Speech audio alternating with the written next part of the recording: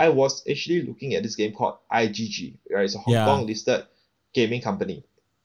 And one of the games actually contributed close to 70 to 80% of the revenue. Yeah. And as I was looking at the game ranking, in a certain quarter, I started to notice it kept dropping down. Okay. Kept dropping down. But the share price did not react, right? And I was telling to myself, if I'm an investor existingly, I would have sold long time ago. Yeah. Because I didn't have to wait for the quarterly results to come out. I would have known that the sales going to tank very badly. So when the quarterly results came out, the results was really bad. The share price tanked. The results also tanked as well.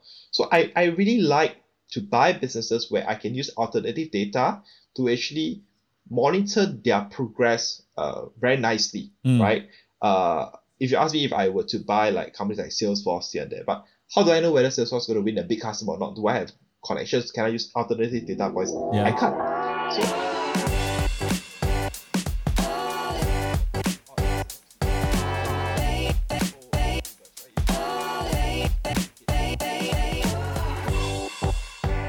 before we begin the podcast, have you gotten your free ebook? It's called the Build a Six-Figure Portfolio Guidebook. Now, inside it, we share with you the tips and tricks to bring your stock investing skills to the next level. The best part, it's only 10 pages long and it's totally free.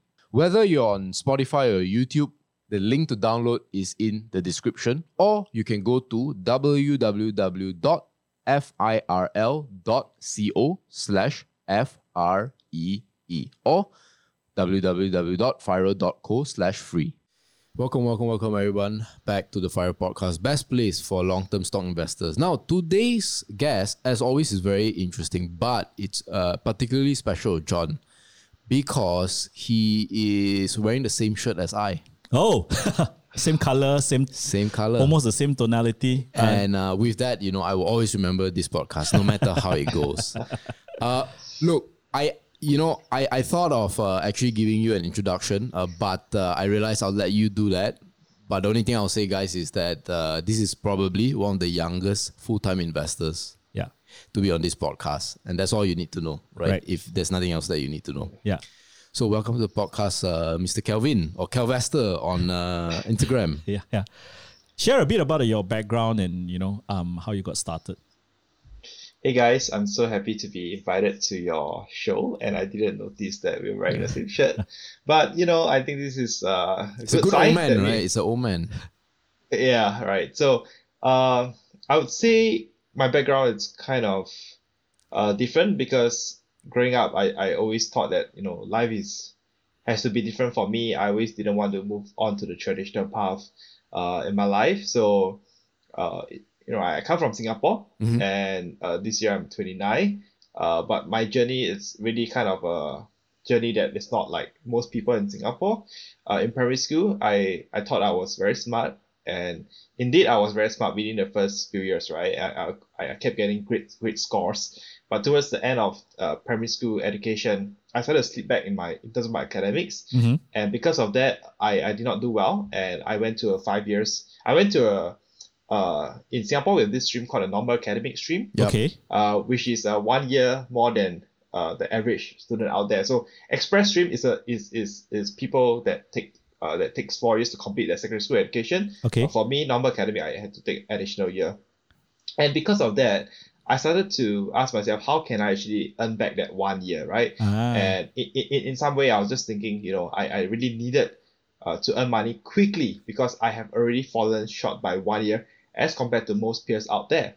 Then subsequently, after secondary school, we go to this place called junior college. JC.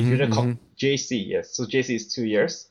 But for me, I didn't go JC. I actually went to Polytechnic, which is 1 more year than junior college. So that is 2 years falling back. And so I thought to myself, right, I didn't come from a very wealthy family. I have 3 sisters. So growing up, you could imagine how difficult it was for my parents financially to raise 4 kids while holding on to normal jobs. That's very rare for a Singaporean company, Singaporean family. Sorry, I know it's as big as a company. It's almost like a mini company, right? But it's very rare because I think the birth rate in Singapore is like 1.2, 1.4 yeah, something max today. 2, right? And this one got 4. So I think your late founder Lee Kuan Yew will be very happy, that your dad contribute quite a lot. Exactly. So growing up in a big family, very fun. So I thought about this. I didn't want to burden my parents, so I wanted to get into a good university. I Okay. wanted to get a scholarship as well. So I studied really, really hard in Polytechnic, Right. but I didn't just want to be a top student. I want to be top in the class, in the cohort. I see. Right? But somehow or other, there's always this person, same person is a female, that kept scoring Better than you. very It's well. always a girl, man. It's always a girl. I swear to God. Yeah. And I told myself, hey, this cannot be. Like, for one semester, maybe I can try again, second semester, third semester. Okay. By the time third semester, I say, okay, she has something that I don't have. I just admit it. So I went to find one of my favorite lecturer. His name is Mr. Daniel Ng. Okay. I said, hey, Mr. Ng, I want to be the best, right? But somehow I've always fallen short. I couldn't get the scores that this lady achieved. And he said one thing here, Kelvin, you must always remember this. If you are playing in a game where you're always losing, then why are you still playing in this game that you're always losing at? You should play another game. So he said that, okay, so what's the game that most of your peers are doing? Is studying, getting the scores. But can you play a game that no one else is playing at your age, which is to invest, all right? So he gave me this book. He gave me the title called One Up on Wall Street by Peter Lynch. And I think that was a very good book recommendation, because in that book, it convinced me that, I didn't need an MBA. I didn't need a finance degree to start investing. And that was the spark that ignited the entire journey for me. And I think to kind of bring forward to where I am today, in short, I kind of gave up my teenage years. Okay.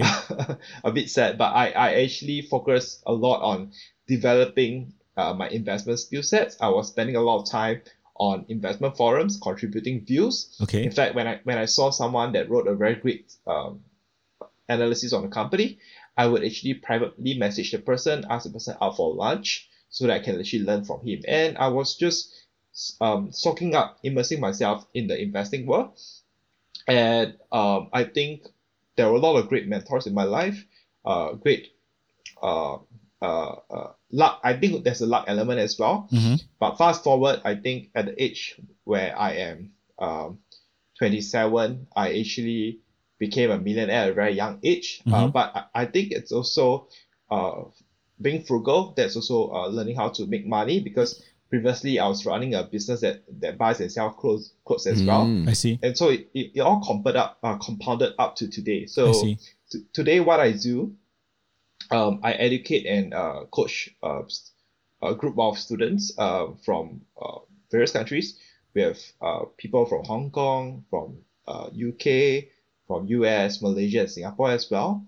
But we don't just teach them in like normal investing, because I think that if anyone would to learn investing from me, and I just teach them the simple stuff like, oh, what's your return on equity, your net debt over equity ratios, your EPS, your P ratios, I don't think I'm value adding to them in any way. So what I'm actually teaching them is some of the knowledge and the tools and the resources that I've gathered while working for a fund previously. And I'm actually sharing with them how we look at companies, and we only focuses on growth companies. And because this is what I believe, right? And this is what I eat every day, right? Which is growth investing. That is really what is unique about me, about what I do. And also that's what have propelled me to grow my wealth up to today. Apart from that, I'm partnering with this company called iFast, which is a wealth management platform in Singapore that holds a capital market license to actually advise and look through some managed accounts and deciding on a portfolio strategy for them as well. I just want to stop you there a little bit. I want to ask you a bit about your history, because I believe you were in a boutique fund early on in your career. So in relation to how you develop your investing style, right? You started out with Peter Lynch, and then I assume that got you super interested in investing, and that probably what motivated you, in full or in part, to be an analyst at a boutique fund. So share with us what those experiences was like when you were there. Yeah. So when I started out, I didn't know what style would suit me. But I know one thing, right? Like Buffett has this quote that says, rule number one, don't lose money. And rule number two, don't forget rule number one. So I thought, okay, I think in terms of measuring up what is the earning power of different companies, that would be quite challenging as a new investor. But what I can assess rather accurately is asset prices, right? So let's say if this property is worth like 100 million, if I buy this company at 50 million, the chances of me losing money would be very, very slim. So I remember I actually purchased this company called Hub Steel, which have since been privatized. The reason why I looked into the company is that it had a property, and the valuation of the property was recorded in 1992, and that was the year that I was born. Okay. And come on, like the price would have been way higher than what was recorded on the balance sheet. Of course. So I did some measurement assessment, and I realized, okay, the property should be worth at least twice as much, which means the net asset of this business should be worth a lot more. And given the price that I was paying for the business, my downside is protected by the asset value, right? So I was just purchasing at a price to a real net asset value of 0.3. And shortly after that, right, I think I was just really lucky. I didn't have any special foresight. 2 weeks later, they have announced that they will redevelop this property into investment property, which means they have to that means the valuation will have to be reflected as of then's valuation, which still is going to be a huge revaluation process. And the share price reacted, and I made some money. But I think the amount of money that can be made in such stocks is quite limited. Meaning, if I make 20-30%, market realizes it, the catalyst is over, I may have to find another company and repeat the process. In itself is actually very, very tiring, right? And I mainly invested in Singapore companies for the longest time. One of my biggest regret is I wish I've ventured out of Singapore much faster, because Singapore, as you know, small country, limited addressable market, and I don't think we are at that stage where our businesses are matured enough to have great technology companies that can scale outside of Singapore, which means up to a certain point, the business will start to stall, right? The growth will hit saturation point or start to hit certain decline stage. Which is why I feel that if I want to buy a company, my philosophy is like that, right? I want to buy a company that I could hold for 5-10 years, if possible. I don't want to be buying a company, making 40-50%, and then have to recycle that process all and all again, right? I think investing should be enjoyable. Investing shouldn't be that tiring, personally for me. So it took me a long time. Then I decided to say, hey, I think going to US is a better choice. So I started investing in some of the growth companies in US, Microsoft, Facebook, Adobe. I was investing in those companies, but I then challenged myself to, right, because I was just noticing that there are some investors in the stock market that's making like 40-50%. They did not take any leverage, they did not take on any margin, but it's purely finding great companies. So as I was digging and trying to learn, I realized that in all companies, there's this thing called a corporate life cycle, which is at the start, there's commercialization phase, you have the ramp up phase, you have the growth phase, then you have maturity, then you have the decline. So a lot of these investors, when they are how they actually obtain their returns, is that they invested in very early stages company, which means their revenue size are much smaller. Their business is much smaller, which means when they scale up, the growth is more rapid. Instead of growing like 20-30%, these are the businesses that could grow 50-60% or above on an annual basis. And I started to kind of get my feet a bit dirty, my hands a little bit dirty, and I went to understand why are investors so confident in investing in such companies. Because if you look at the profit and loss statement, they are loss making. So how can they be good companies? It seems to be violating the principles of investing, right? When you invest in a good company, it has to be profitable. Then why are these people investing in loss-making companies but yet these are the stocks that gave them the most return. So I was at conflict, right? It was a moment where I tried to reconcile these two conflicting thoughts. Then I realized that these companies, the reason why they are loss making is that they are actually practicing delayed gratification by undercutting their price a little bit to actually capture a big market, and in some way they are ramping up on the sales and marketing, which are discretionary spending, which means if they are able to cut back on all these discretionary spending, they could be profitable anytime, but they choose not to be profitable because they are just growing the market. So one of such companies that have gave investors a lot of returns is actually CrowdStrike. Is a cybersecurity company. In most cases, if they kind of dial back on their sales and marketing expenses, they could be easily profitable. So today, sorry to stop you there. Like what is that amount? Let's say if you take it out, what would the P look like, for example, or what would the earnings look adjusted after you net off roughly. Okay, so this may seem optically quite high, but it's about 60 to 70%. The reason why it is still sort of reasonably priced, because CrowdStrike back then was still growing at 80%, 90%. So if you kind of do a forward multiple, you can see the multiple starts to decline drastically, right? So I think this is one of the lessons I've learned as well, because last time I look at any company, I say, hey, if the P is above 40, 30, I think that's absurd. But I think as an investor, we got to develop the mindset to think that, okay, if this company is expensive, but it's expensive for a reason, because it is able to demonstrate growth. So, and you know, and a company may look expensive on the surface, but if you kind of look at a 2-year, 3-year forward outlook, given the growth that kicks in, it could be actually cheap, and it could still give better returns than companies like Facebook and Microsoft, thereabouts. So having that understanding allows me to have conviction in those companies. And today there are two buckets of companies that I invest. Both they are growth companies, but one is where the growth is more or less very apparent. Like later on, I'll talk a little bit about this company called C Limited, which is one of my biggest position. Held it since $40. And another company that another bucket of company I look at is these are very small, very unique businesses that is at the phase of commercializing their products and obtaining scale. But I think most investors, when they look at small companies, they find it very risky because, well, these are young business owners. What do they know, right? But what I do is I often find these small companies that are run by very experienced management teams. For example, there's this company that the CEO have previously managed about a business unit that generates about 500-800 million worth of revenues. Then he left that job and he was being headhunted into this small company.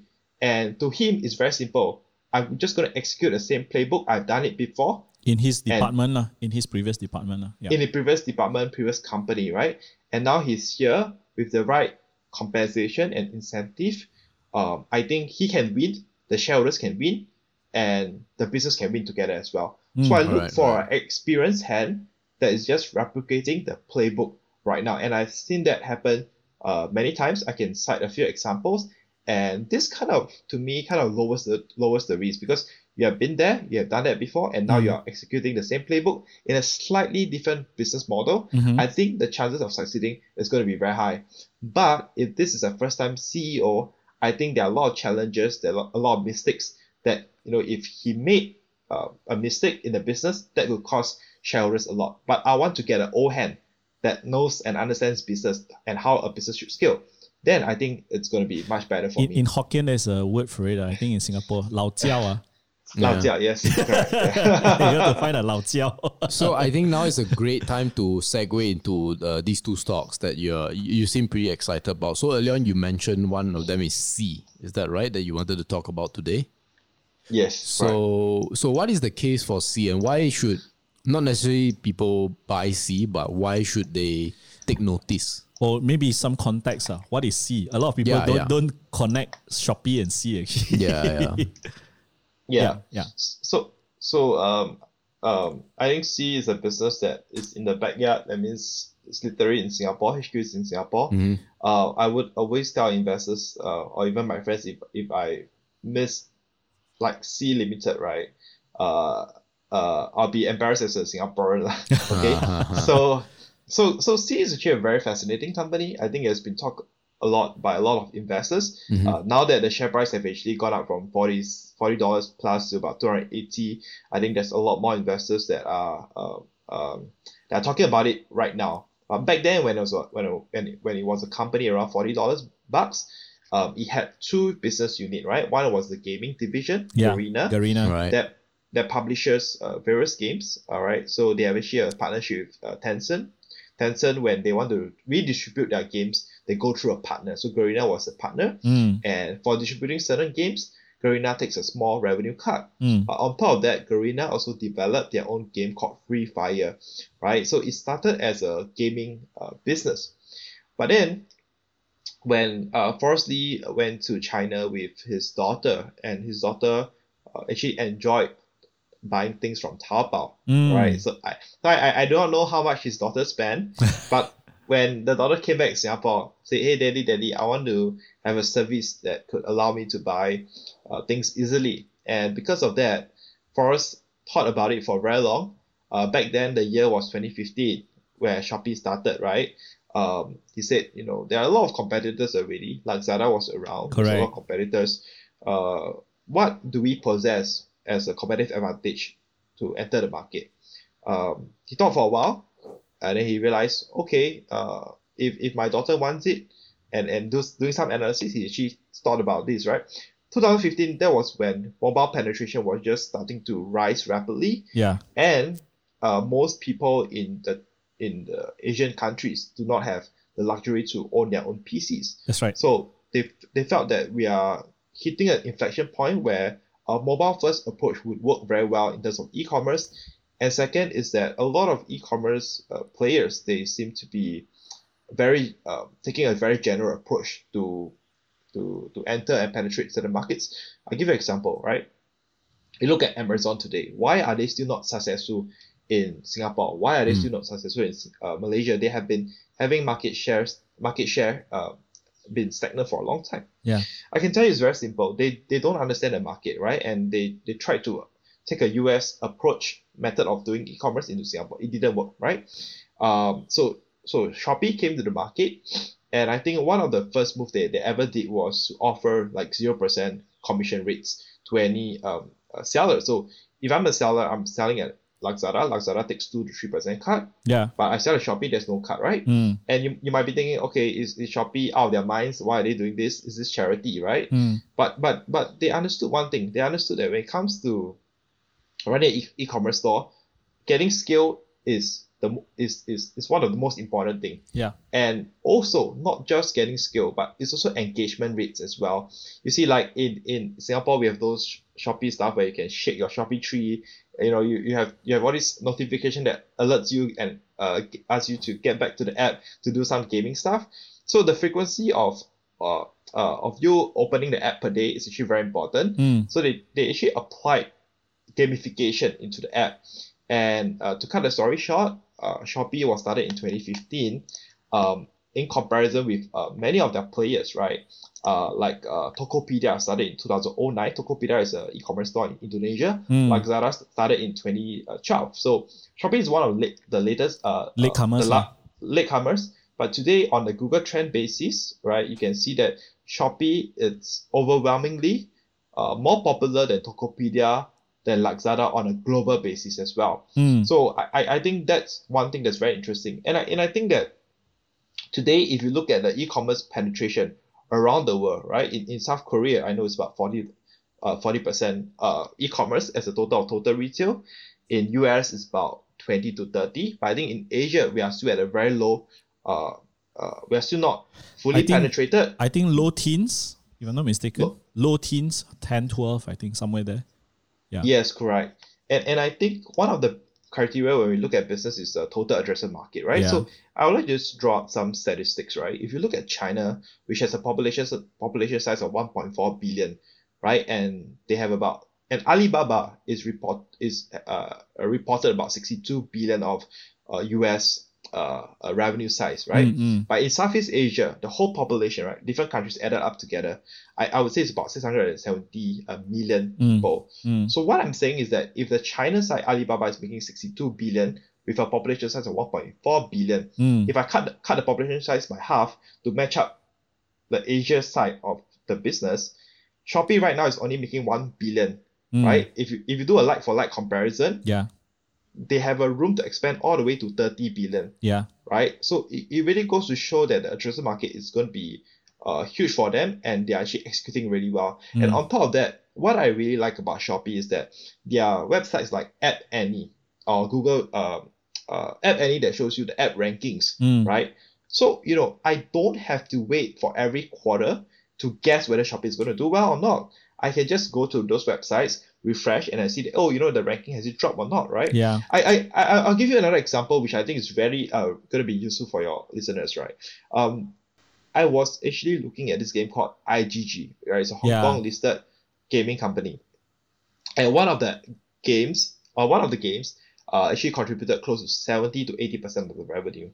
And as I was looking at the game ranking, in a certain quarter, I started to notice it kept dropping down. But the share price did not react, right? And I was thinking to myself, if I'm an investor existingly, I would have sold long time ago. Because I didn't have to wait for the quarterly results to come out. I would have known that the sales going to tank very badly. So when the quarterly results came out, the results was really bad. The share price tanked. The results also tanked as well. So I really like to buy businesses where I can use alternative data to actually monitor their progress very nicely, right? If you ask me if I were to buy like companies like Salesforce here and there, but how do I know whether Salesforce is going to win a big customer or not? Do I have connections? Can I use alternative data points? I can't.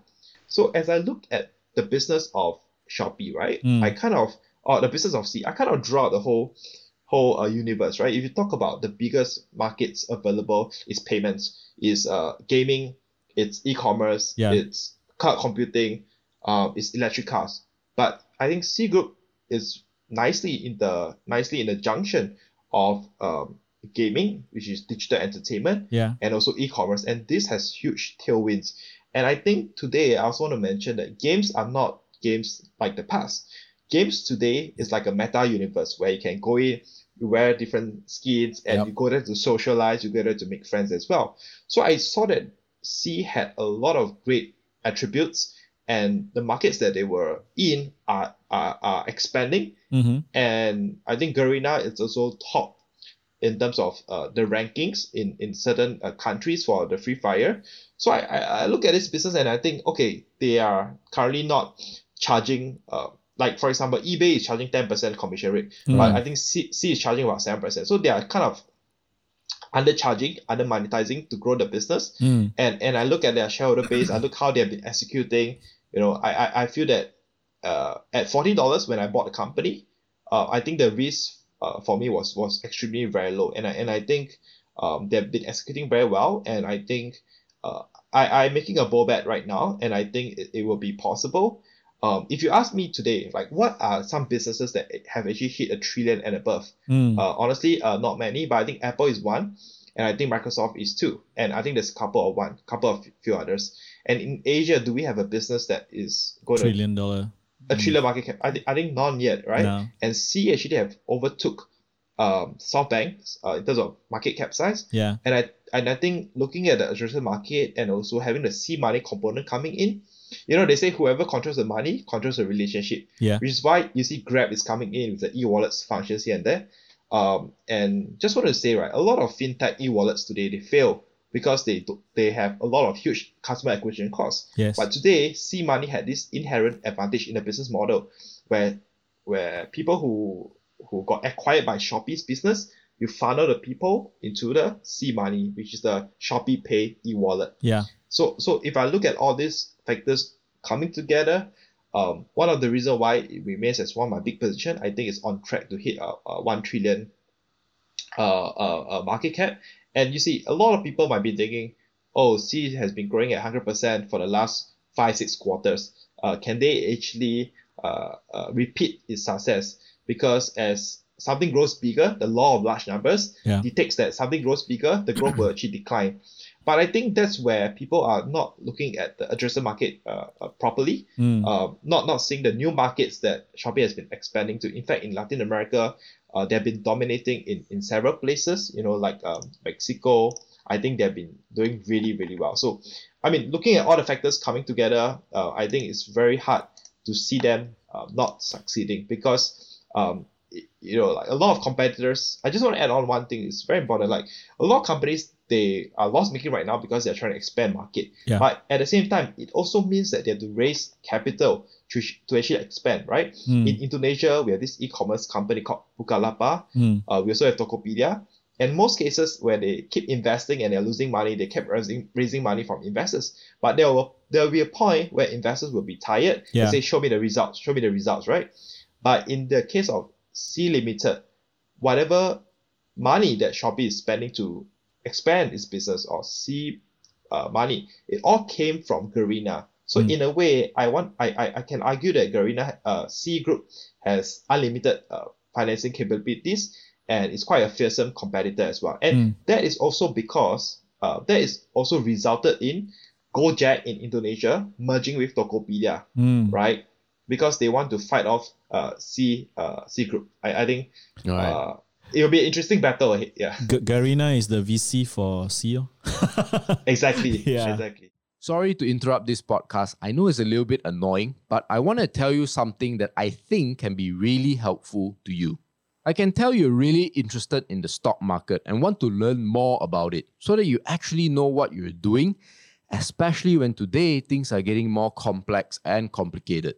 That's why we came up with the Stock Investing Blueprint, or SIB.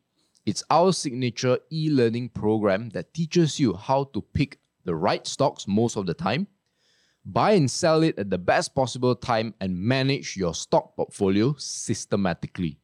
It currently has more than 10 hours of content and it's growing. You'll also be part of a group of like-minded investors that can help speed up your learning process.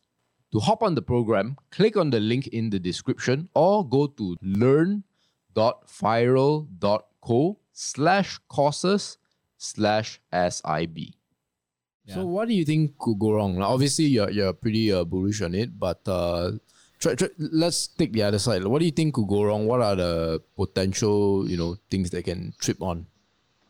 Yeah, I just want to think about a lot of downsides as well. I think you see the whole business, everything actually hinges on one business unit, which is Garena, right? If Garena games start to lose traction, right, it will actually impact the financing that's available for Shopee, right? And as you know, today e-commerce is still at an early stage in Asia. Yeah. So it's not a stage where it is in US like Amazon has clearly dominated. But I would say that the e-commerce price is so huge, it's so profitable that all players are trying to enter to this industry and win at all costs. And I think number one, it's really Garena's Free Fire losing traction, but that can be traced through Sensor Tower, through App Annie, and I know if you guys can play the game and you see if you start to join a match and you realize you have to wait for 1 minute to be matched with enough players, means there's not enough players inside, right? And you kind of know that the game is losing popularity. So I think that's one thing you can look at it. And second is that personally running a business myself and reading a lot of books from McKinsey and other people, you can think that growth itself creates a lot of complexity.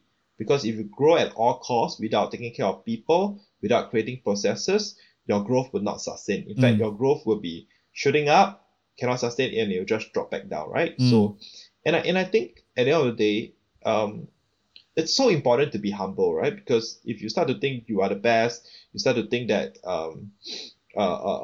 you have actually dominated the market, you'll start to lose sight of it, and you start to be less customer centric, and you may take things for granted. You may start being arrogant, and I think all these things will show up, and in a way, maybe the sellers will not, Shopee's sellers may not feel that Shopee is as customer centric as before. They may want to jump to Lazada, they may jump to other competitors. So I think with success, it breeds complacency. You would say that it breeds complacency, yeah, and I think it's going to be a big shame if this happen. But I also can share with you a couple of things which are not commonly discussed before. If you look at C Group today, the biggest shareholder is Tencent. Tencent have invested in several companies before. Yeah. And I can tell you some of the powerful Indonesian families and in Taiwan as well have invested in C. So these are things that are not spoken about because when C does business in several countries, they need certain doors to be open for them, right? Correct. And very shrewd invest. So I've actually attended the annual general meetings a couple of times, met some investors as well. So there's this very prominent US group that have analyzed last 10 years, companies that have succeeded, companies that failed big time. And they have drawn out several valuable lessons, right? And they actually sent it to Forrest Lee, which is the founder. I see. Right? So they sent him a special report, is it? Are you saying that? Okay. Something like that. So what I'm saying is that C did not become $100 billion company so quickly by chance. It's because a lot of things were paid for them to succeed. So they didn't have to try and error. A lot of things that they did, they succeeded in a very big way because I believe Forrest is actually a very consultative person. I see. And he usually consults Tencent how to expand to this market, to that market. And a lot of shareholders that were backing him actually provided a lot of invaluable lessons as well. And I think just one last thing to take note. Before C went for IPO, you just look at who were the early backers. And most of the time, the VCs, once a company goes for IPO, they would sell their stake. Exit, but today, most of them are still there because they are there for a reason to actually open doors and to give that advice for Forrest Lee to succeed. So a lot of times, for me, previously working in a fund, we don't just look at numbers, don't just look at valuations. Those are very important, but we look at the underlying currents of a business. Who is supporting what the environment for it to succeed, right? I think it's a rare combination of many parties coming together and wanting C to succeed. I see. I'm looking at the list of the ownership. Biggest one is T. Rowe Price, Sand Capitals Management, Capital Worlds. Actually, it's one of the first times that I noticed that 80% of their top 30 are investment advisory or hedge funds. Interesting. Yeah. So normally you would see like institutional investor. I mean, like for a GLC, let's say Ascendas REIT or something, right? In Singapore, you would have GLC companies or GLC institutional investors coming in. But these are all Carry Group of Hong Kong, Tiger Global. So you see a lot of these institutional investment advisors, institutional advisors coming in to just to showcase or to give some context to Kelvin's point about. Yeah, in a good crowd, I guess. Yeah, in a good crowd, yeah. Sorry, go on. Yeah, and I think one of the things is SoftBank. It's very well known for investing in Alibaba. That's Masayoshi-san. Yeah, Masayoshi-san. Yes. But do you guys know who's Tazo-san? Enlighten us on Tazo-san. That is his brother. Oh. Okay. And his brother is one of the early investors in C as well. I see. So I think there's a lot of investors that invested in C in the early days, but they wanted to keep their identity a secret. But you do some Googling, digging, should be able to find it. Yeah. This is a very unique one. Charles Lim Capital Limited. Oh, who's Charles, man? Yeah, who's Charles? So before we move on to the next stock, I just want to touch a little bit about valuation. Obviously, the stock has gone up like 4, 5, 6 times already. So I think if you're an investor looking today, the thing that definitely pops up in your head is the valuations, right? Yeah. So what are your thoughts on the valuations? Right now it's a 150 billion market cap roughly. Yeah, I think most of the time whenever we look at companies optically on the surface, it will look expensive. And like good companies will always look expensive. Correct. That's one of my initial thought as well. But yet they continue to deliver great results to investors like you and I. because our brain just cannot comprehend, certain growth rates if they were to continue. Yeah. For example, if I have a business that is trading at a P of 20, and okay, maybe like a P of 30, and if this business is able to grow its earnings by 100%, the forward 1 year P will be dropped to 15, right? From 30 drop to 15 By half. by half, correct? So today's Shopee's business, they are taking a take rate of 7.3%. And so every product that's being sold, they take about 7.3%. eBay is taking about 11%, right? So whenever we look at loss-making companies, we always have a reference, right? To say that if Shopee were to normalize its profits, right?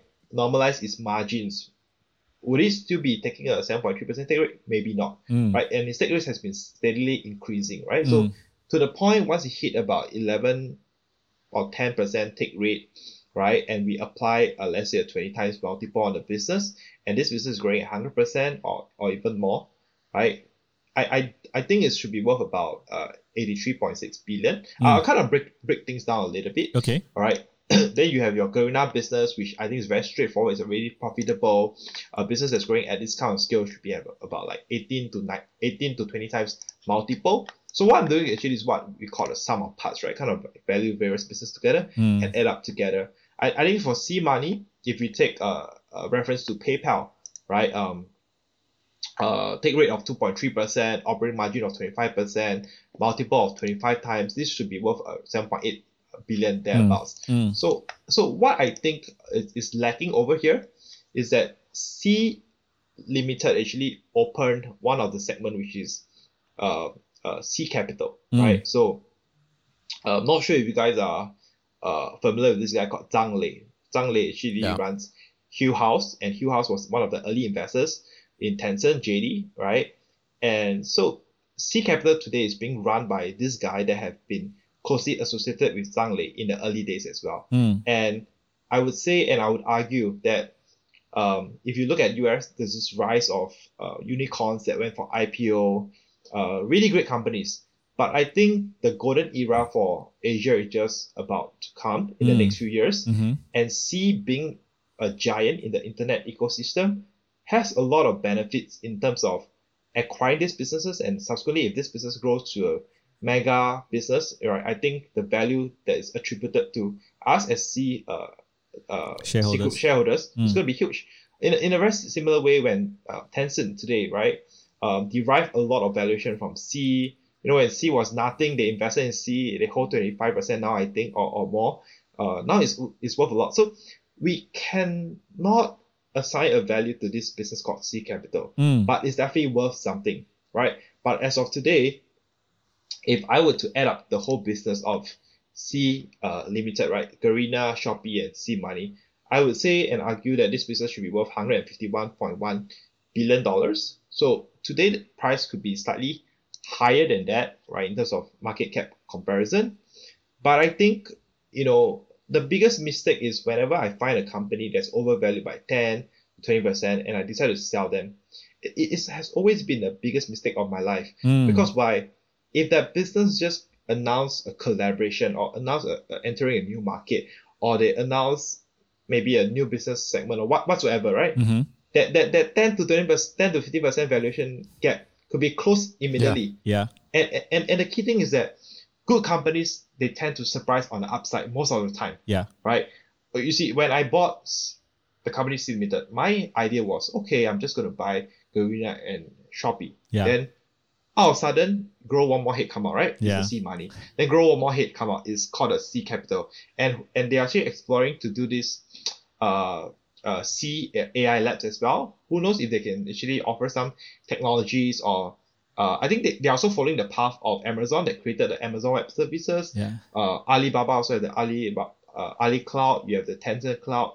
I think Shopee is actually now exploring to create a private cloud as well. I'm not surprised if 3 years, 4 years later, they could offer computing services to other players as well. So it could morph in many different ways.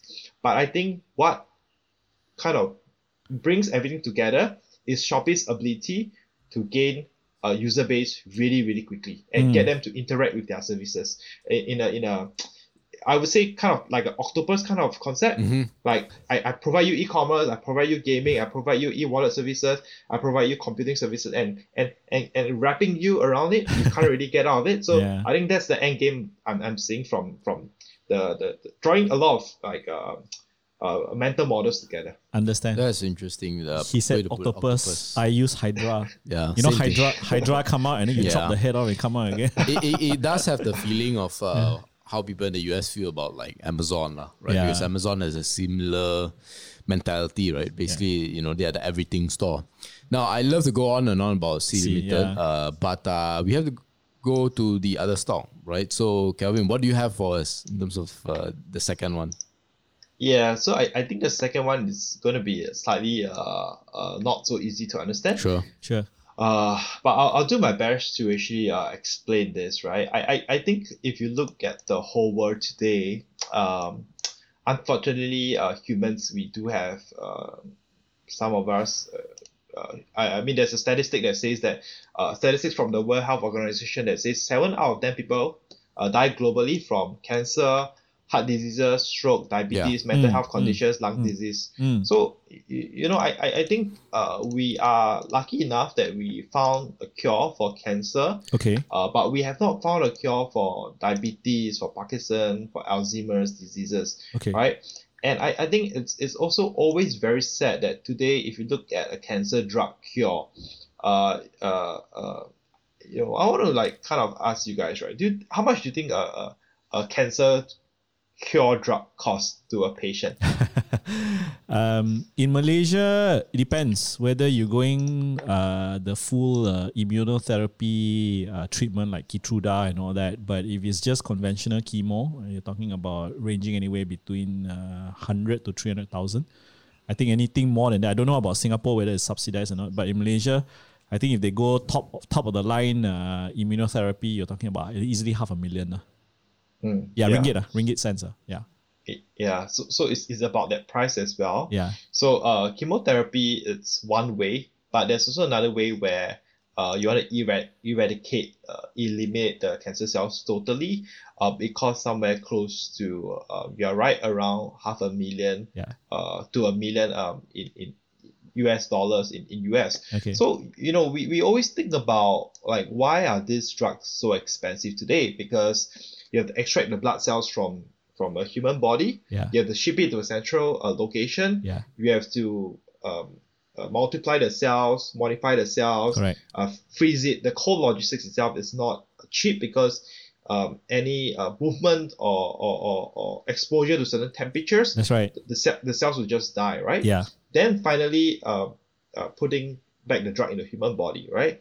But I think the cost is not just that alone, but also for companies that does research in this process. Maybe they have researched for 5 years and there's no progress. Yeah. Then on the 6th year, they actually made some progress. Yeah. So they will price that product To recover the cost. to recover the cost. So which is why that cost is very high. So this company that I'm actually going to share, just for full disclaimer, I actually own shares in it. It's called ORGENESIS. All right. So today, what ORGENESIS is doing is what I call the decentralized clean rooms. I see. So clean rooms in the health, in the scientific term, is actually a factory, manufacturing a factory that manufactures the cure using blood cells. So you see, the whole idea is a bit ridiculous, whereby you take your blood cells out, fly to a centralized location, maybe in Germany or Japan. Yeah, modify Kelvin, I just want to yourself. stop you there for a while, just because I realized that we were talking about all this it is what Kelvin is referring to is immunotherapy rather than chemotherapy, because chemotherapy you don't need to extract the blood out and all that kind of thing. So that you know, because I just realized we just jump into the topic without giving the audience a context, and then people are thinking chemotherapy extract blood out and all that kind of thing. So to give you guys context, we are talking about immunotherapy where you are actually using the cells of your own body, genetically modified in some way, and then re-injecting it back to fight those cancer cells. Okay, Kelvin, please continue. Thanks so much. I think that's a great context to what I'm saying. Yeah. My apologies. No worries. Yeah. So flying to a central location and then modifying the cells, expanding the cells, and they call it cultivation, right? Then putting back to the body. Yeah. So there are a lot of costs involved. In fact, in a clean room, the maximum you can actually produce drugs for is maybe for 1 patient to 2 patients, because you don't have cross contamination. So what if, right, today I challenge the notion that the way of doing things, the industry that the gene and cell therapy industry has been doing things is not efficient. What if today, when we talk about point of care, maybe the hospital, in a hospital where you actually extract the cells, you could actually send to a location that's very nearby. Let's say we call it a decentralized clean room, whereby it is certified, is regulated, and all procedures are properly aligned. And instead of flying, right, you can actually deliver to maybe less than 1 km away, and then you have someone that's inside that's going to process, cultivate, and just repeat the whole process. So what can we actually eliminate, all right, through this process? I think there's a few things here. Number one, logistics cost tends to be 15 to 20% of the drug cost. I see. You might think, how can it be? Wow, it's quite traveling. a big, huh? Yes, it's really there's this thing called cryogenic freezing. Yeah. Yes, you need to freeze the cell in a way that it doesn't hurt the cells as well. That's right. A lab technician as well, it costs quite a lot of money. But are there certain processes that we can actually automate, right? And I also think that the lack of a quality check sometimes produces some failed products, right? And that means you have to redo the whole process. That adds up the cost as well. I see. So with industrialization in the gene and cell therapy, in terms of the way you manufacture drugs, you can lower down the cost. And you think about it, a lot of people, isn't it sad that a lot of people today they pass away because they don't have access to all these drugs because it's expensive. It's too expensive. What if we can actually reduce the price and increase affordability and it reaches out to more people? Wouldn't that increase the total addressable market for the business? And I'd like to draw it back to the idea where let's talk about visionaries for a while, right? Then I'll come back to this. Microsoft created the first operating system, Bill Gates, right? I think Elon Musk created Tesla, which is the first commercially viable electric vehicle. Yeah. And what's one thing about Tesla that it's so impressive is that Elon Musk is always pressing for a lower price every single year. He's trying to lower down the prices of Tesla. Does it mean that he has lesser profit? Actually, it's not true, because profits equals to price multiplied by volume. Yeah. If your price is lower, but your volume is proportionally way high or disproportionately higher, actually you stand to make more money. Yeah. So bring that notion back into what we are saying here, is that the key is to actually lower down the price and actually increase the affordability, so it actually reaches out to more people. And I think, in fact, so this is an altogether new business model, and I don't think it's known out there. Vera Kaplan, who is a CEO that has spoken several times before, has very strong connections, have very strong networks, and she's actually pushing this frontier for the industry. This is always a pain point, because whenever she talks to the hospital people, knowing that some people died because they couldn't afford certain things, it pains her heart. And I think that, if we are truly going to invest our hard-earned money, all right, we are going to invest in companies that are managed by visionaries, right? Yeah, that's right. And I think that the value of a company is proportionate to the value that it's creating for the world. Yep. I just want to kind of draw a mental model out here. Why is Apple, Microsoft, Netflix, Tesla having such huge market caps? It's because the value that they're providing to the world is high, right? So the way I look at ORGENESIS as well, I think right now it's still not fully understood yet, but it's gaining a few traction right now. A few of their decentralized clean rooms are planted across the globe in various countries, and is gaining certain traction right now. And these are not just ordinary hospitals. There's one in Johns Hopkins in the United States. I think that's a very reputable one. Another one is in University of California, Davis as well. So I think all in all, I see very good traction for it. I see. Just a little bit of background also, so for the audience to understand, which pharmaceutical or even biotechnological companies, is that for a cancer treatment, let's just say a drug developer like, let's say Pfizer, or Gilead Science, they come up, or Kite, all right? They come out with the patent for the immunotherapy drug.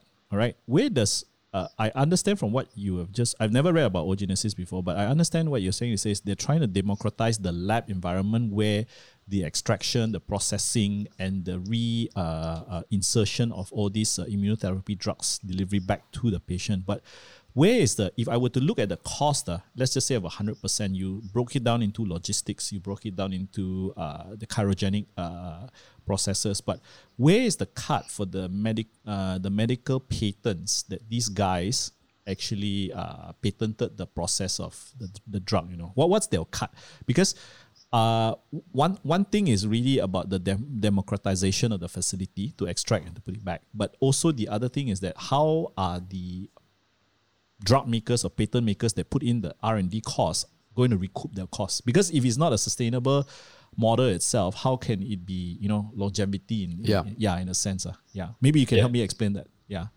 I think that's a very good question. So like the way I look at it is today it's very sad, but pharmaceutical companies they want to charge to cover their margins. I think that's understandable. Yes. But if you look at the clean rooms side of business, I think it's quite disgusting. Mm-hmm. Really? It's even worse than pharma? Okay, enlighten me. Because they charge ridiculous amount of money. I see. And that adds up to the cost as well. So ORGENESIS,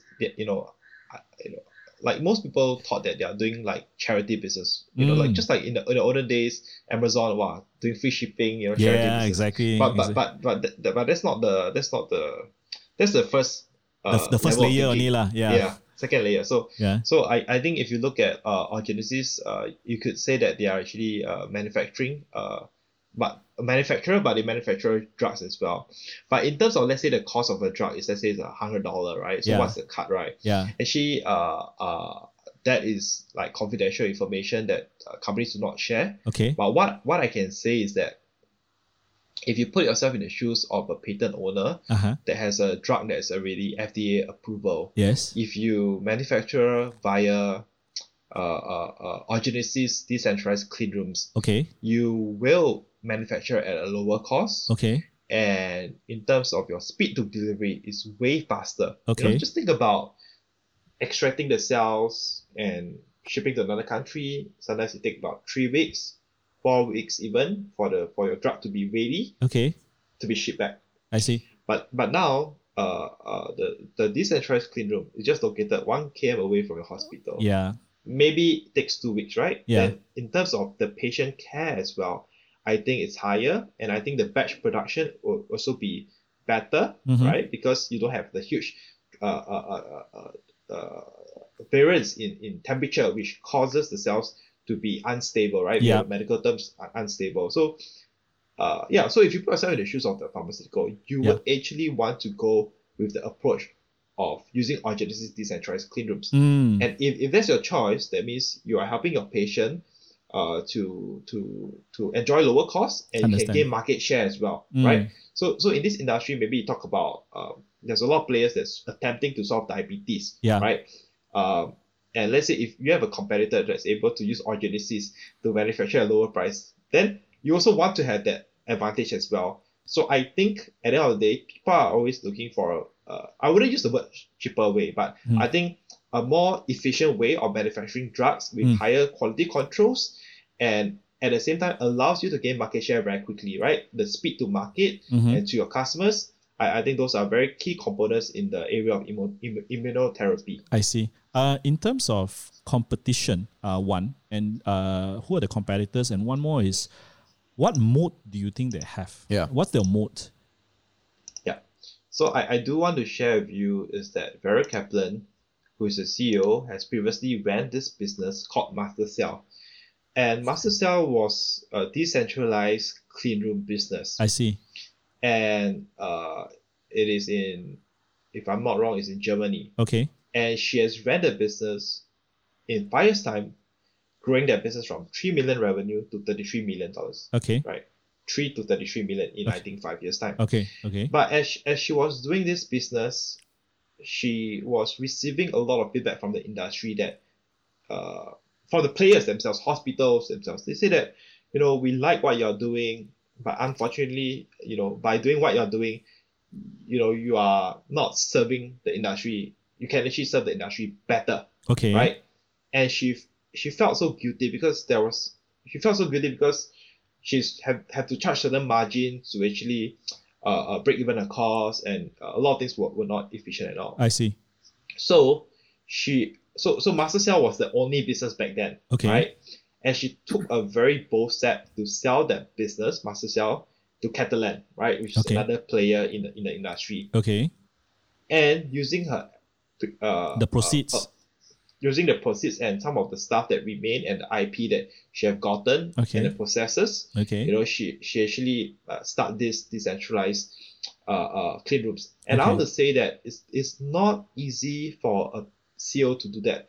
To chop away your most profitable arm, sell it away, take the process and restart from beginning. It's Yeah. almost to say that you have decided to burn your bridge. There's no plan B, there's only plan A, Yeah. and this needs to succeed. Mm. And she has been in this industry for about more than 10 years. Okay. And the connection that she has formed with regulatory bodies, with different players has been very, very strong. In fact, you'll be surprised. Back then when Master Cell was still under the company ORGENESIS, Okay. they actually manufacture drugs for some of the quite big pharmaceutical companies that still remain friends with her as well. I see. So if you ask me today, who are the competitors? There are a few, right? Lonza have this business called Cocoon, which is also a small decentralized a clean room. Okay. There's another competitor as well, but I think I might be getting the name wrong. Mm-hmm. But it's called Space Shuttle as well. Oh, okay. So Interesting it's name. like it's like a decentralized clean room as well. Okay. So the way I look at this is that who's going to have a head start into this business, right? For most of these players, these are their first time doing it. I see. For Vered, I think I feel like for this kind of healthcare biotech industry, the moats are not always visible, but the moats always lies with the relationship we have with certain scientists, with certain FDA officials, regulatory approvals. Yeah. Correct. If you and I, we have done business several times before, now you're proposing a new solution, I am open to hear your idea. But if we have not met before, maybe you want to wait for 3 months, then I'll open my door, then we have a chat, right? Understand. So this is very different from bribing, but this is just relationship. Understand. Yeah. So if you ask me about about how I look at the competitive advantages, the ecosystem that she's building, I think it's very clear that I think she has a very good head start. And this is not something that you say, I just if I have additional like 100 million, I just hire the best scientists out there, and I will have access immediately. No, it's something that you build over time in a dedicated manner. Okay. Which is why I feel that ORGENESIS is actually on track. And just to update all the listeners a bit, to make things a bit exciting, but of course I'm not like pumping the stock up. This is not like a big position. Last quarter they actually grew their revenue by 400%, right? So of course it's of a small base. But if you look at the earnings transcript and you see how she explained the business, I think it's one business plan that's very thorough, that's very well thought of, very meticulous. So I really look forward to see this progressing to the next stage, because if this company succeeds, it also means that drugs is going to, immunotherapy therapy drugs is going to be cheaper. Yeah. I feel that if the business succeeds, the patient succeeds as well, and I feel happy, owning a business like this. Yeah. So I have a question, right? What is your estimate of the total addressable market for a company like ORGENESIS? Yeah, actually, I did attempt to draw the addressable market, but to me, I can tell you that this website called Alliance of Regenerative Medicine, it kind of shows you how much billions of money that's being pumped into the industry, because in the future we may even have personalized therapies, personalized medicine that's tailored to our genes, right? Because all of us DNAs are different. Yeah. So what I'm saying is that it is so big that I don't even bother, because it comes to a point where it doesn't really matter really. And right now I think the business revenues is still at a very early stage. But of course, it's generating revenue. It has broke even in the last quarter because how the revenue has been ramping up. So I think that alone doesn't raise a concern for me, because at the end of the day, it's always looking for companies that have very huge runway. Understand. And I think this is a business that, if it succeeds, could be a business to hold for 5 or 10 years and above. Yeah. But I just want to draw a caution here. I think for such business that's a biotech nature, things are always not guaranteed. Things can change really quickly. And so I don't have a very big position in this company. But I think the reason why I'm bringing this up, because I don't just want to make money when I invest, right? I also want to see companies succeeding, and not just any company succeeding, but if let's say a bread store below my house went for IPO, right? Yeah. I feel okay, good for them, Yeah. right? But when I see a company like ORGENESIS succeeding, I know mankind has took a leap forward, Understand. right? I know that there's a lot more hope. So, like, that's an additional bonus for being a shareholder of ORGENESIS. I mean, that's how at least it feels to me. Great. You share your personal aspect as well. I just want to probably throw a spanner in the works, be a little bit of a devil advocate.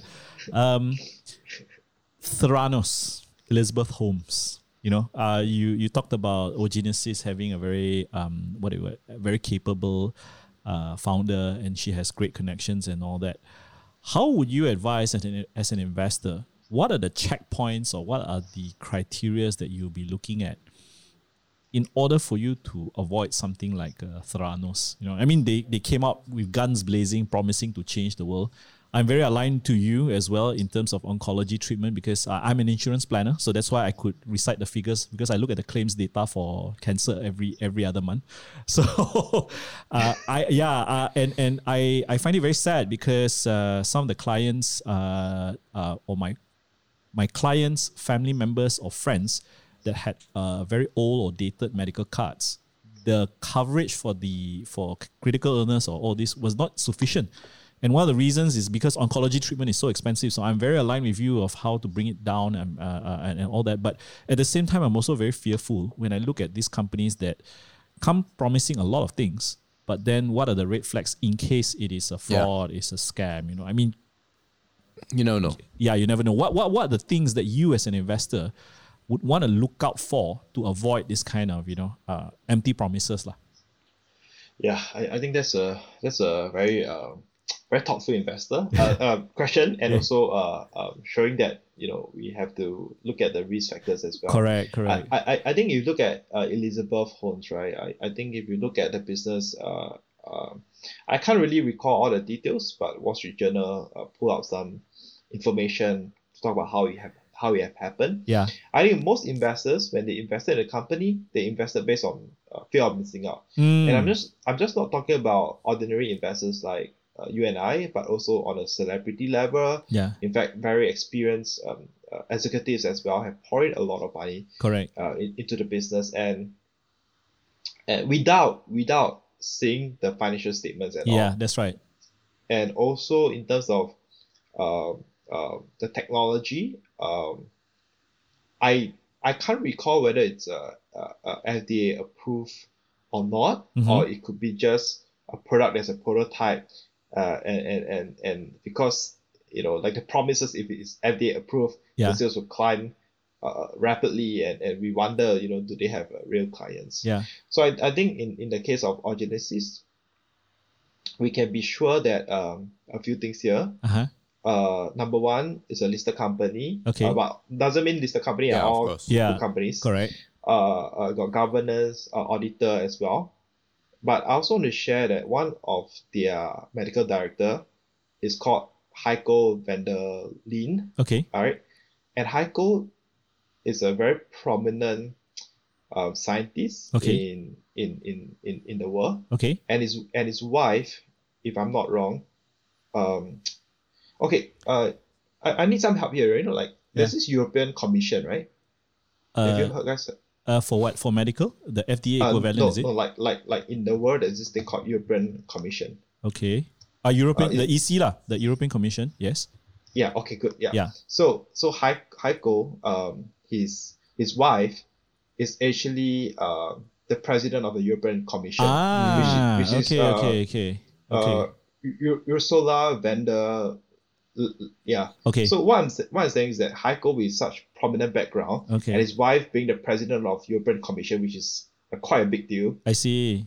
wouldn't kind of stain his Reputation. career by joining to a company like ORGENESIS. And Heiko actually came from a very noble, wealthy family. I see. And these are the people that, of course, have done a lot of due diligence. And I think also want to mention, John Hopkins, which is a very reputable university, very stringent in terms of their partnership, have on multiple occasions written about the company. I see. And talk about their partnership. And I think in most cases, there's this thing called the US and Israel alliance. So ORGENESIS is an Israel company, but has made a lot of operations in Singapore, a lot of operations in the United States. I see. So I think there are they are also seeking for a lot of funds as well. I see. In the earlier days. So they receive several funding rounds, and usually for those funding rounds, a lot of strict thorough checks about the viability of the technology coming in. So I cannot be sure that it's not going to be a fraudulent company. Right? There's never like 100%, right? Correct. But what I'm saying is that, with so many factors coming in, the possibility is close to zero from my point of view. And also, if you look at Elizabeth Holmes. Yes, Elizabeth Holmes, right? Whenever there was interviews, I think she declined. She lived in a very secluded life. She don't share too much about family. But if you look at Vera Kaplan, whenever she appears on earnings transcripts call, I think she shares a lot about her life on YouTube as well. I see. So it's like she has nothing to hide, but in fact she's pushing this ahead. I see. But I can tell you, in a very similar way, I think the world is a bit funny, because when Elon Musk wanted to push Tesla, there was a lot of pushback and a lot of threats from the Asian automakers, right? You talk about General Motors, talk about Ford, Toyota, talk about all these players. all this, They say that, Tesla is someone that we want to kill. And then the oil industry also threatened Elon Musk. It's crazy, right? Yeah. But how does it links back to ORGENESIS? Today, if ORGENESIS were to succeed, who's going to be unhappy? A lot of big players like Catalan, they own all these huge CDMOs. CDMOs in short is just manufacture plants that clean rooms, centralized clean rooms. Those companies, listed companies that owns these clean major centralized clean rooms will be very unhappy. So she's actually pushing something ahead, which I saw a lot of similarities behind all these visionaries, right? I want to share with you another example. When Apple actually released the first iPhone, Nokia CEO was kind of dissed the phone. Microsoft's CEO back then, Steve Ballmer, said that it's going to be a flop as well. Correct. So I feel that in this world, we got to innovate, we got to move things ahead. We need to see visionaries. So to me, sometimes when I invest in companies, I also think about who am I partnering with? What is the quality of people I'm actually investing in? And who are their backers? Because you may have a dream, but if you cannot rally the people, strategic backers to back you up, push you ahead, then it's game over, man. I see. Yeah. I think maybe some salient points of your great answer is that look at all the other alternative data in the sense that how does she approach her life? Is she transparent, authentic, or founder, or he or she? Okay. Second thing is, just to summarize your answer, the other one was actually looking at the personnels that they have on board and whether they are in somewhat credible of stature or things like that. Okay, great. Do you have any more questions? No. Genesis? Yes. Yeah. I do have one question that I want to pivot away a little bit from just the stocks and going all the way back to the book that actually changed your life, which was One Up on Wall Street. One of my favorite books. What do you think in terms of sequencing for an investor when he or she wants to start investing? Would you rather them meet a mentor or have some guidance? Or would you rather them actually read a book and come to self-realization? Which do you think is a better path? Yeah, actually,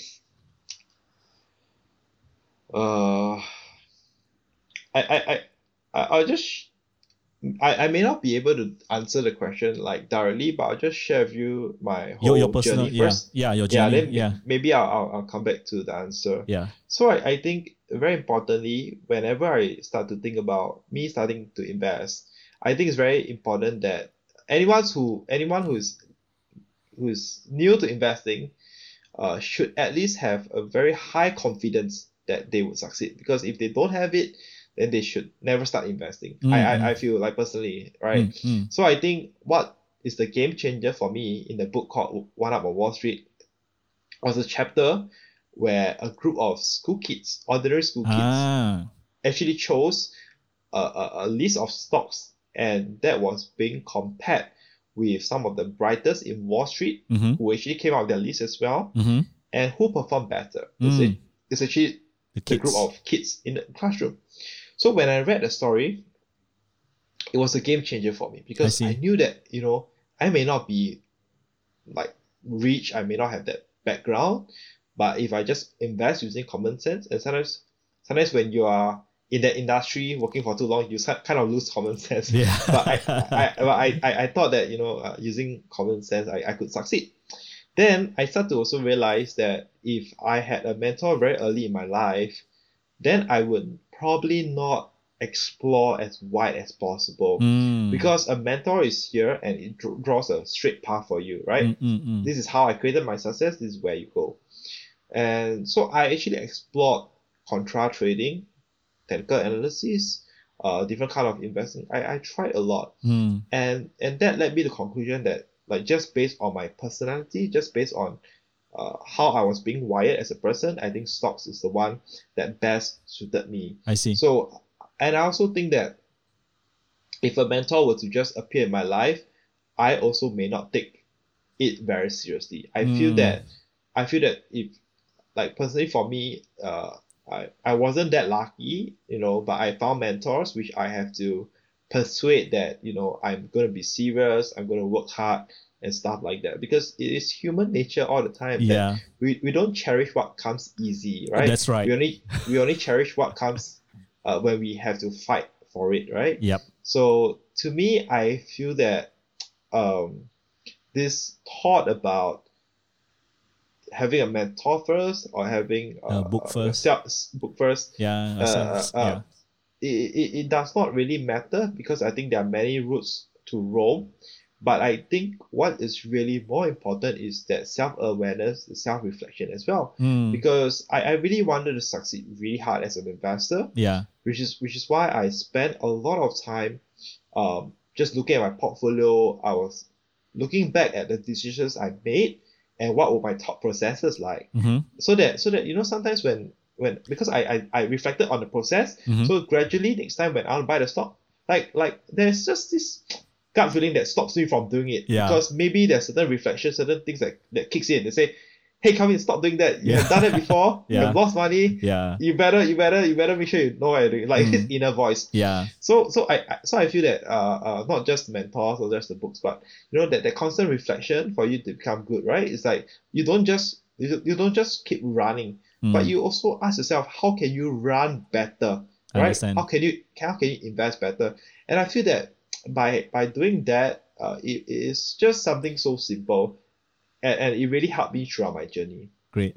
No, the reason why I'm asking is because MJ and I also coach and teach people about investing, and we have an e-learning class and all that. But what we notice is this: if I were to oversimplify it, it's called Pareto principle, 80-20. That means how many people come through. The struggle is this, Kelvin. I don't know whether in your business you see the same thing or not. They come in is because they want the goal pot of success of investing. But when they come in, they don't have that desire, that willingness, and they say, "Oh, I have to put in the hours." What? Yeah, I thought I get passive income. Yeah, I get passive income. They've been sold by all this marketing hype. I'm going to get passive income. I can quit my active job, that kind of thing. And that's the reason why I'm asking this, because and I'm very aligned with you about that realization, because you yourself need to have it. And there needs to be a price to pay for you to attain that success. Where most people, then they come to you and says, hey, just Kelvin, just teach me some of your tricks, and then I can do like 2 hours a day, 2 hours a week, or 2 hours a year, and then I'll get there. And then I'm trying to find out what is the real motivation to keep people invested, because most people, I don't know about your sampling, but our sampling is that most people will give up because they want to enjoy the success, but they don't want to put in the work. If you get what I mean, I don't know whether you are aligned with me or not. Yeah, I think I do face that. I see that as well. So, which is why, in our course we tend to have a lot of disclaimers. I say this course is not suitable if you are lazy, you don't commit whatever, right? Okay. And so it's almost like we are anti-business. Like we keep like, that's right. Don't come to us, right? Yeah. But I believe like we got to really attract the right kind of people in our community. Yeah. And also, I feel that at the end of the day, I believe, for all of us, we don't make money so that we can buy a Rolex, buy a big car, Exactly. whatever, right? Yeah. But it's giving that assurance, financial assurance and certainty. So I feel like we always have to remind people, what are you doing this for? Knowing that purpose is so important. Yeah. Don't lose track of it, because a lot of people, when you're doing a 9 to 5 job, and maybe if the culture is not very good, you almost feel like you are just a robot. You're like you lose your sense of identity, your sense of purpose. So always having that reminder is very helpful. So I think one of the things that I have seen great success for most people is a bit like old school, but I feel is useful, right? Yeah. Like writing down what you want to achieve in life and the reasons why, and just put it in your wallet lah. Simple. I mean, Simple sorry, things, a bit old school, but no. I love it. It's setting goals. Also saying that at the same time, what I think you would also agree with me that while we are saying that, so you have to put in the work, it doesn't necessarily mean that normal people who are outside of finance, outside of investment banking can't invest. I think the point we're trying to make, and I hope I can get your alignment, is that success to investing comes with work lah. Whether you want to admit it or not, it comes with work, but you also have to figure out that it does not come at very little input or very little effort from the side. I don't know. What are your thoughts? It comes with work. It's always the truth, right? But I think the thing about investing is very is very scalable. Yeah. So that's a good word. Scalable. So what I'm thinking of is one thing here. For example, if I want to run a concert, for example, maybe I have to put like 72 hours to actually set up the whole concert. Correct. And maybe as a concert organizer, I'll earn X amount of money. But next time I want to run the same concert, I will still need to spend 72 hours and I earn X amount of money. But I think investing is such that in the earlier years, you maybe have to put a lot more effort. Yes. Right? But as your capital grows, compound, and I'm not saying that we are taking shortcuts, but in your mind, you have already recollection of good companies, how they look like. So maybe instead of spending like 1 week to analyze a company, you spend like 3 days, but you still have the same amount of depth and coverage in terms of the company. Precisely. And maybe last time you had to spend like maybe 1 week to find a company that can give you 20% return. Yeah. But now maybe you spend less than 1 week, you can find a company that give you 40-50% return. Yeah. The math don't make sense, but that's how it is, because you are not investing is such that you don't earn with your time, you earn with your knowledge, right? Yes. I give you another one last example. Yeah. I think this is an example that all of you should know. I think we'll know. In the ship broke down. The engine actually had some issues. They actually caught this guy. The guy took a hammer.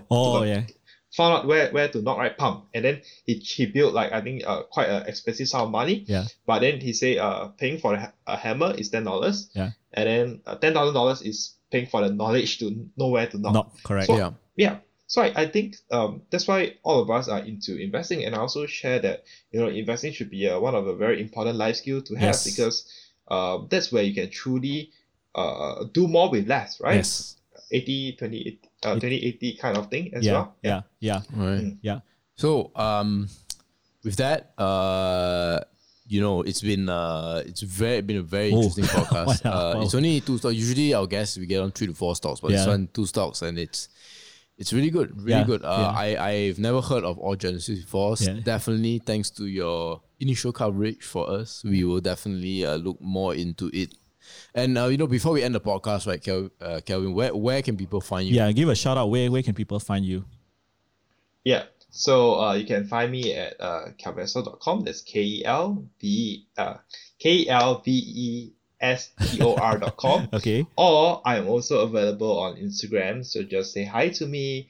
That'll be very nice. And I also want to share that I know all of you are from Malaysia. I love Malaysia food a lot. I've been to Okay. Penang, Ipoh, JBKL. So far the food is always so delicious. Is the best? Which which is the best? which town or which state? Yeah. Penang, Ipoh, or KL. Okay, to be fair, I think it's Penang lah. I think the Hokkien noodles, char kway teow, Yeah. that one unbeatable lah. Okay. And you know, I remember your Instagram is interesting because you have this hedgehog, right? You're famous for hedgehog. Do you actually rear a hedgehog? Do you actually have a hedgehog at home? I think I'm not sure the rules in Singapore, but I don't have it. It's just I thought it was a fun thing to have. You have to get it. It's so cute. It's so cute on your on your meme. But with that, we have to put this podcast to an end. Yeah. And guys, if you guys are listening, I am 100% sure that this was an awesome podcast. Get to know something we're familiar with. Yes. See something we're not so familiar with is ORGENESIS, and of course, in general, how Kelvin became a full-time investor, basically at warp speed. Yeah. Right. Yeah. So thank you guys so much, and thank you, Kelvin. Thank you for being your on the time. podcast. Yeah. Thank you so much for your time, Kelvin. Okay, welcome. Thank you so much. Yeah. All right. See you.